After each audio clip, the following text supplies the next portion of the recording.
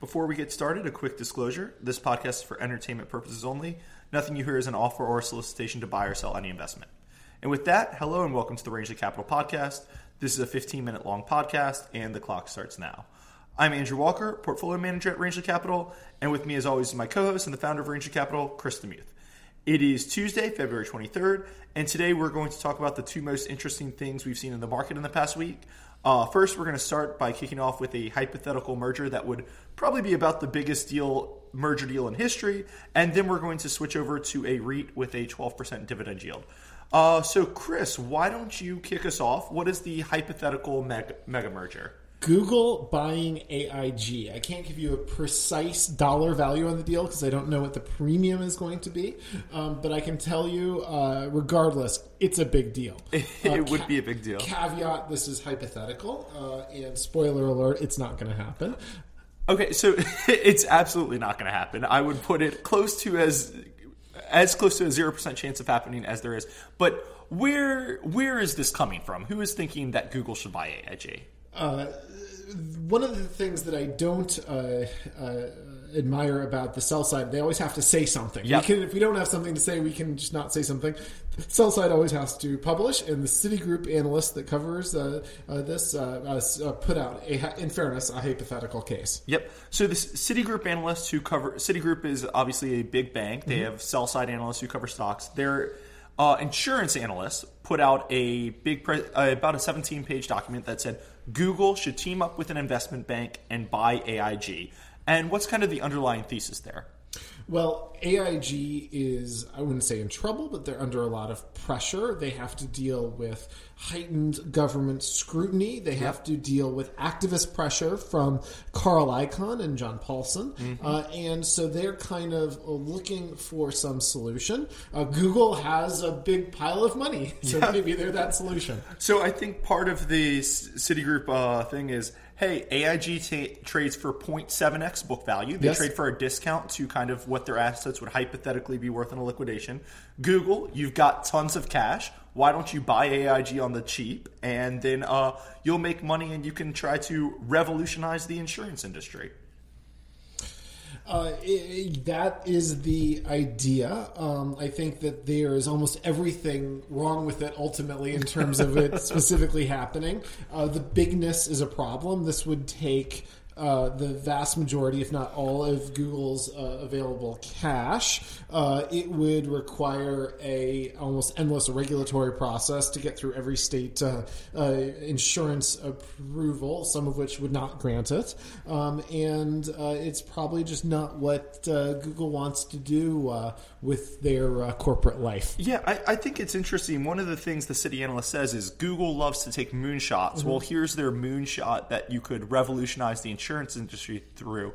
I don't know if spending kind of, 70, 80, $100 billion is exactly the equivalent of a moonshot. A moonshot's kind of start doing a small research and development program that turns into an automated driving car or something. It's not really here. I think that's about it. Yeah. Good on Google AIG? That's the story. Quick discussion, but I guess that's what happens when it's something that you assign a 0% chance of happening. We assigned a higher percentage of the Rangeley podcast to it than the probability that it happens relative to other covers today. Okay, so we're going to go to the REIT with the 12% dividend yield, but before we go there, just a quick request for our listeners. If you like this podcast, please be sure to follow us on iTunes, SoundCloud, Stitcher. If you already follow us, please be sure to rate us. It really means a lot to us, and we read every one. And if you've already rated us, we'd appreciate it if you recommend us to a friend. So, Chris, why don't I turn over to the REIT with the 12% yield? Tell us about it. Okay, great. So the REIT I'm talking about is Core Energy. The ticker is CORR.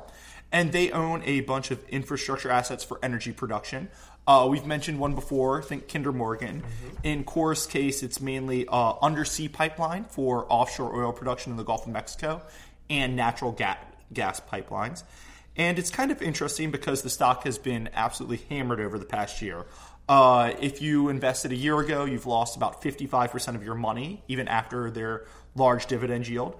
But it does return a lot of capital to shareholders. Today it trades for a 12% dividend yield, and they're also buying back stock. So they're really returning back a lot of cash to their shareholders. The other piece of the thing that's interesting is they have a set of preferreds outstanding that have a 11% dividend yield and trade for about 65% of par.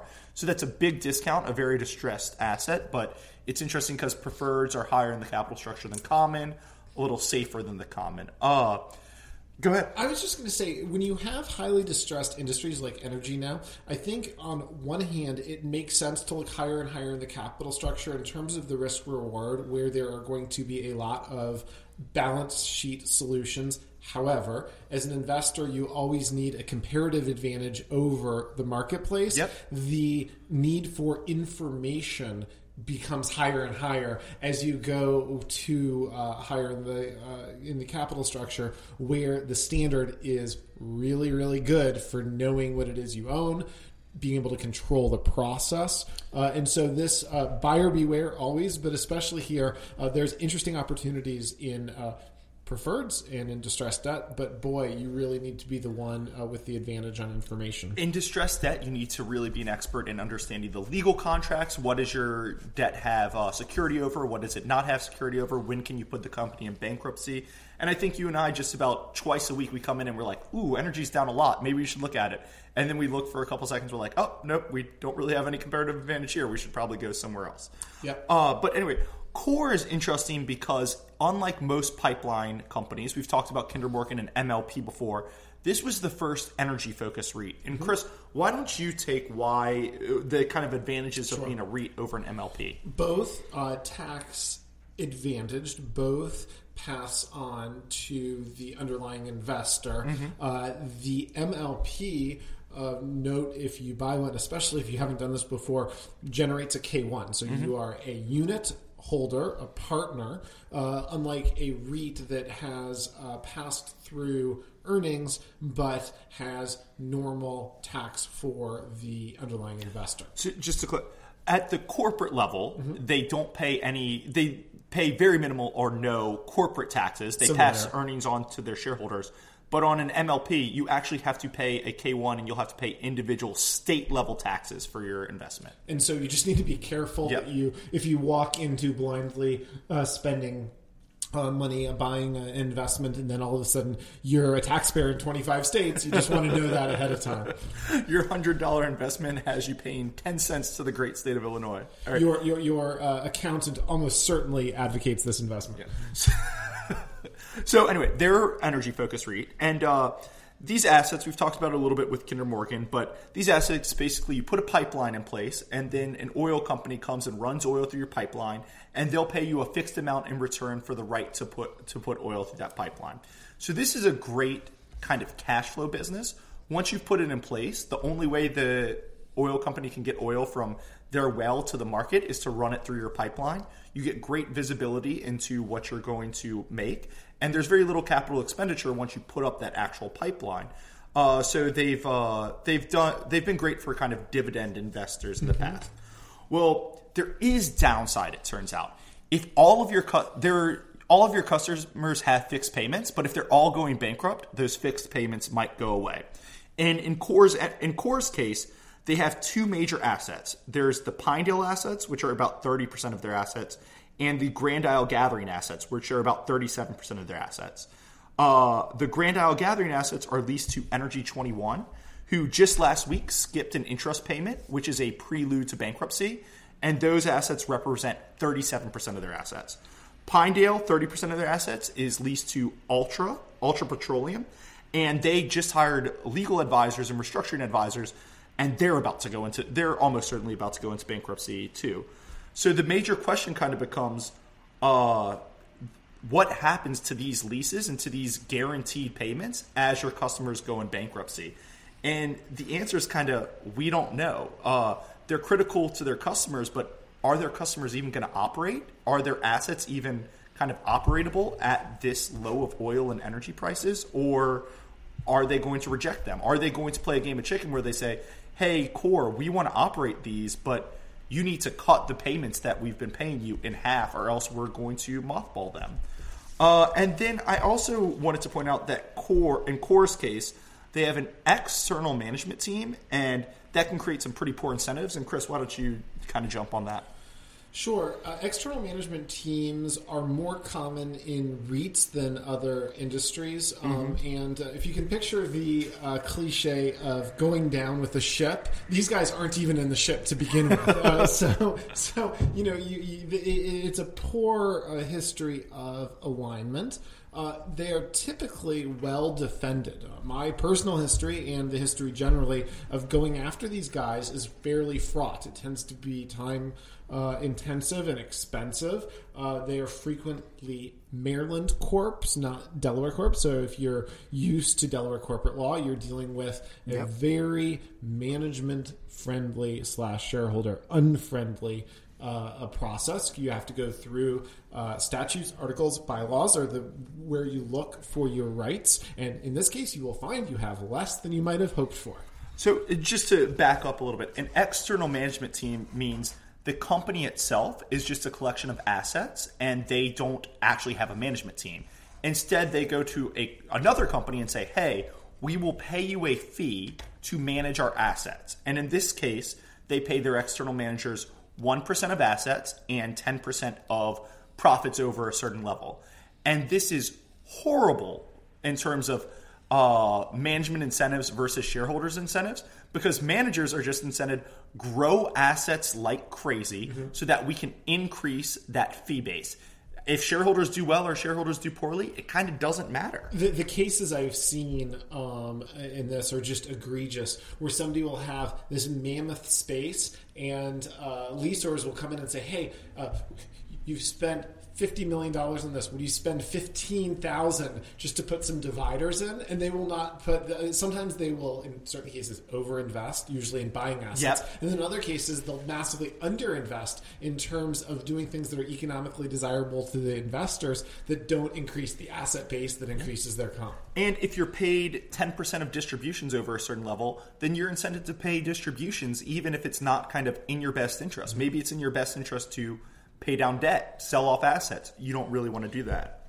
There are two other little things I would just mention about core that I think this is a great example of. Is one, when you think about risk and what risk means, if you think about risk as safety, risk is the risk of overpaying. Risk is how much downside you have and the potential of permanent impairment of capital.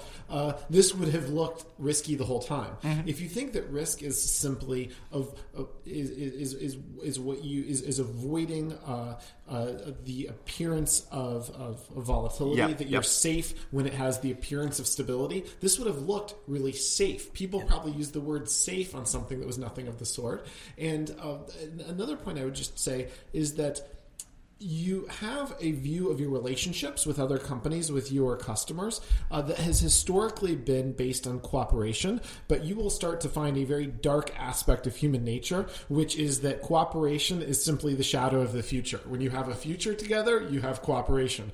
As that cooperation is struck, in this case, with a shadow of the future that is approaching zero, cooperative behavior will go to zero too. And so you have these contracts and you think you know things about the person on the other side of that contract that is about to no longer be true. No, I think those are all great points, specifically on the illusion of safety. In Core's case, I think a lot of investors pointed out, hey, they've got these assets. They're required for the other side to operate their business. They've got these contracts that say they have to be paid this level, and they pay out all the cash to me in the form of dividends. So what's the risk, right? Like, I'm buying at a 6% yield. That's, as long as I can stomach a little volatility, I'm going to get a 6% return. And the answer is, oh, well, the managers might kind of dilute you like crazy while they're buying lots of assets at inflated prices, or all of your customers might go bankrupt, and then that yield you thought protected you actually goes to zero. Last point on the, just a little bit back to the external management. The only other thing I wanted to mention is you mentioned a lot of times they're incorporated in management, very manager friendly. In this case, just in May, when this company, their stock price was already trailing down quite a bit, they readjusted their management contract on very shareholder unfriendly terms to me. You can no longer kick out the manager for poor performance. And if you ever want to terminate them, you have to pay them 3 times the annual value of what their management fee is. So if you think about 1% of assets plus 10% of distributions, 3x, that's a lot of the firm's value that will go to the managers, not shareholders. So I kind of don't like talking about stocks that we don't really have a position in. This is just one that I thought was very interesting in. I was very interested in. I thought we might be able to take a position, but it kind of ended up on the pass table, but I thought it was worth mentioning. Anything else before we sign off here, Chris? I have nothing to add. He has nothing to add. All right. Well, thanks again for taking the time to listen to us. We will be back with another podcast tomorrow. If you like this podcast, please subscribe, rate us, share us. We're on iTunes, Stitcher, SoundCloud, and we will talk to you tomorrow. Thanks.